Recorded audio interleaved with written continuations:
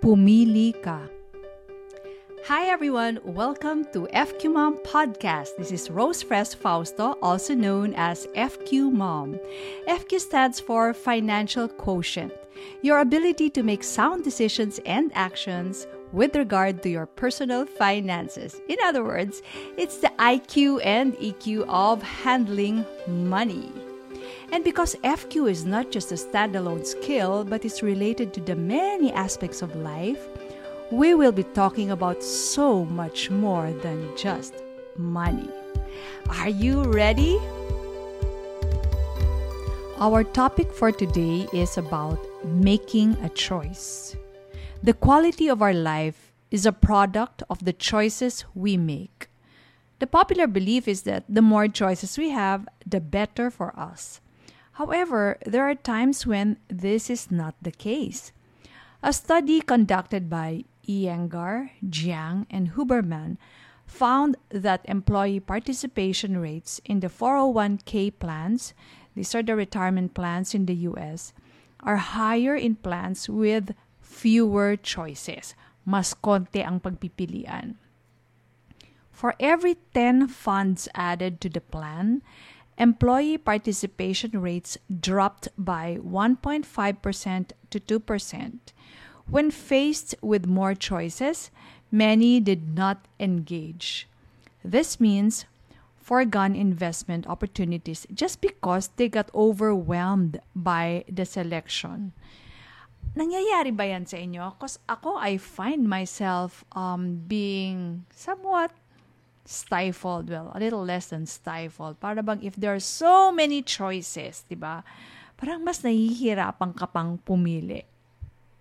And that's what happened to the participants of this experiment entitled How Much Choice is Too Much? Contributions to 401k Retirement Plans.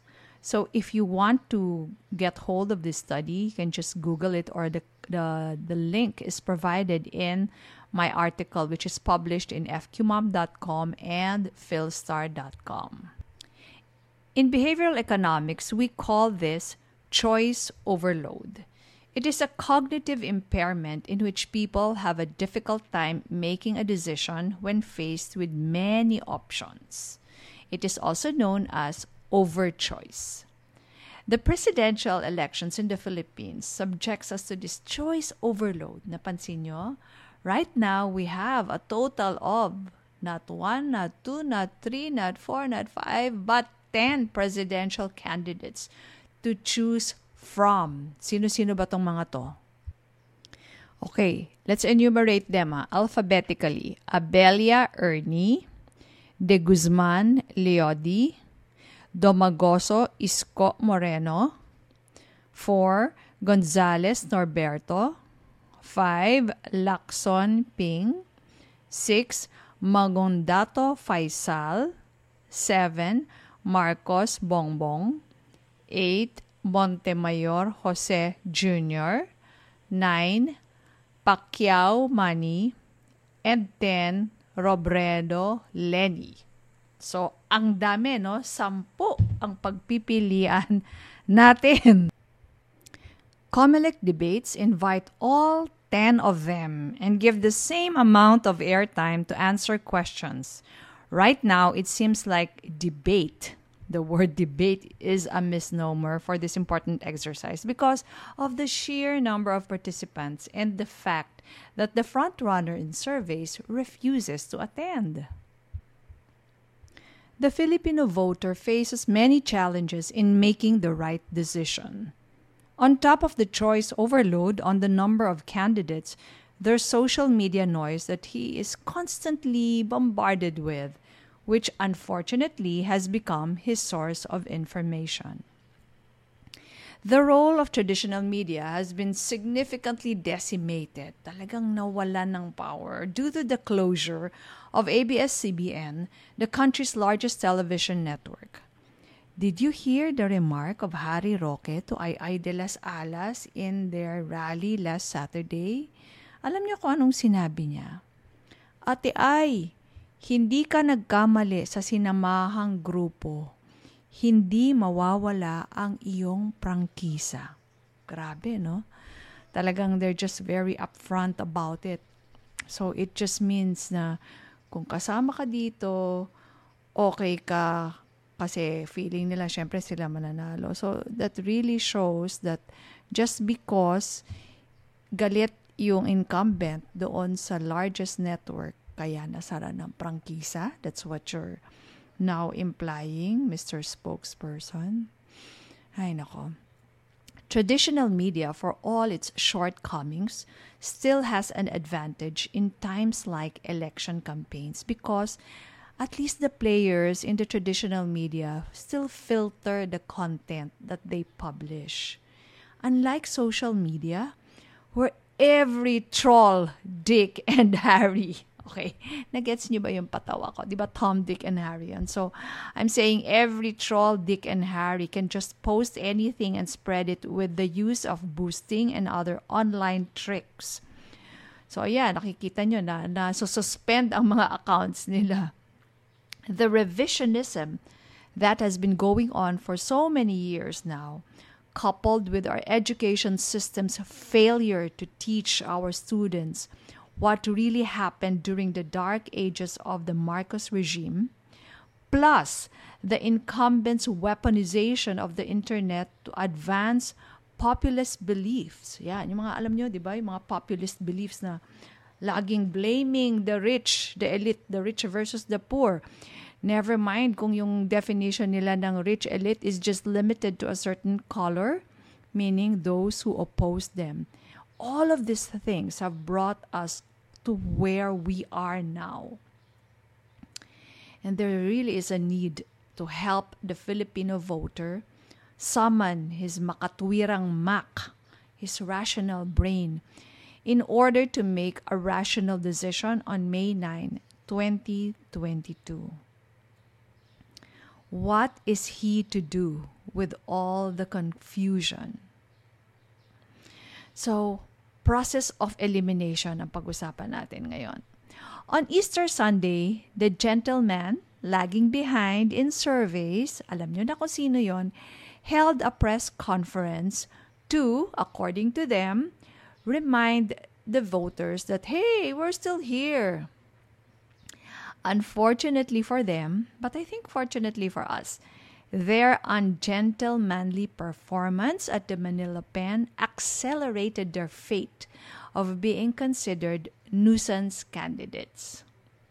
So, it has now come down to two contenders, Ferdinand Marcos Jr. and Leni Robredo. Now that we've eliminated the 8 other candidates, it is easier to make a choice. Let's borrow from the actor of General Luna, John Arcilla, and answer the following questions.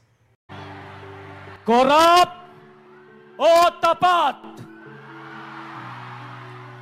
Kurakot o lingkod?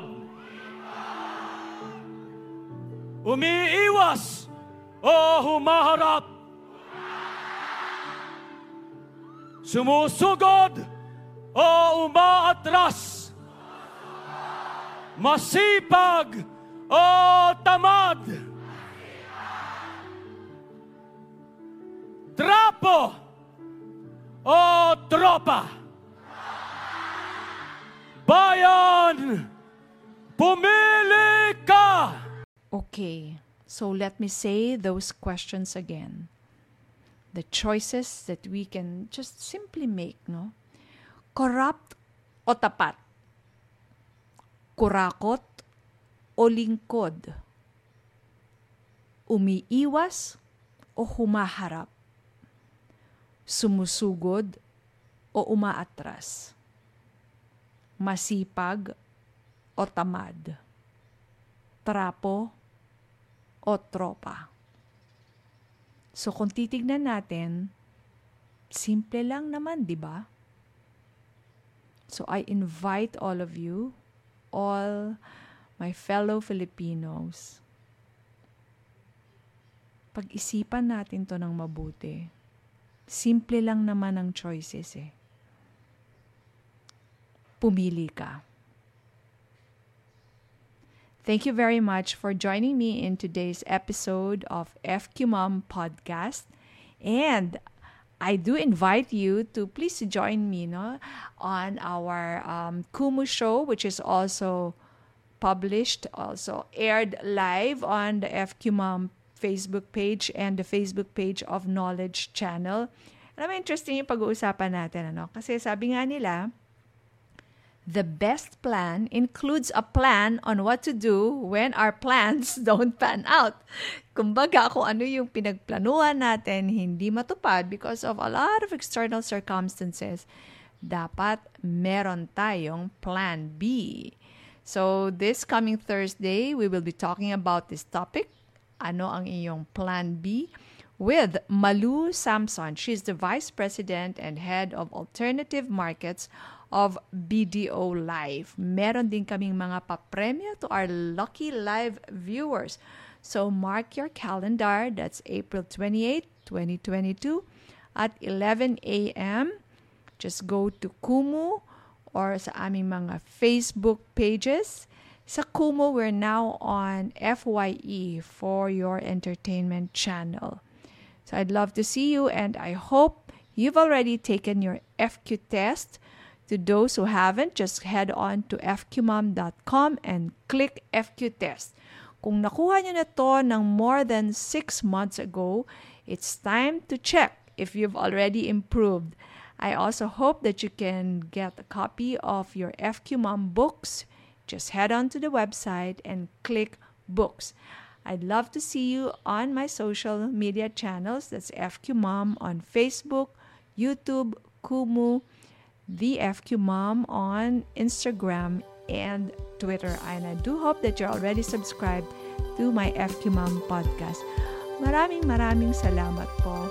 Have a good day. And this has been Rose Fresh Fausto, your FQ Mom, wishing you all a high FQ.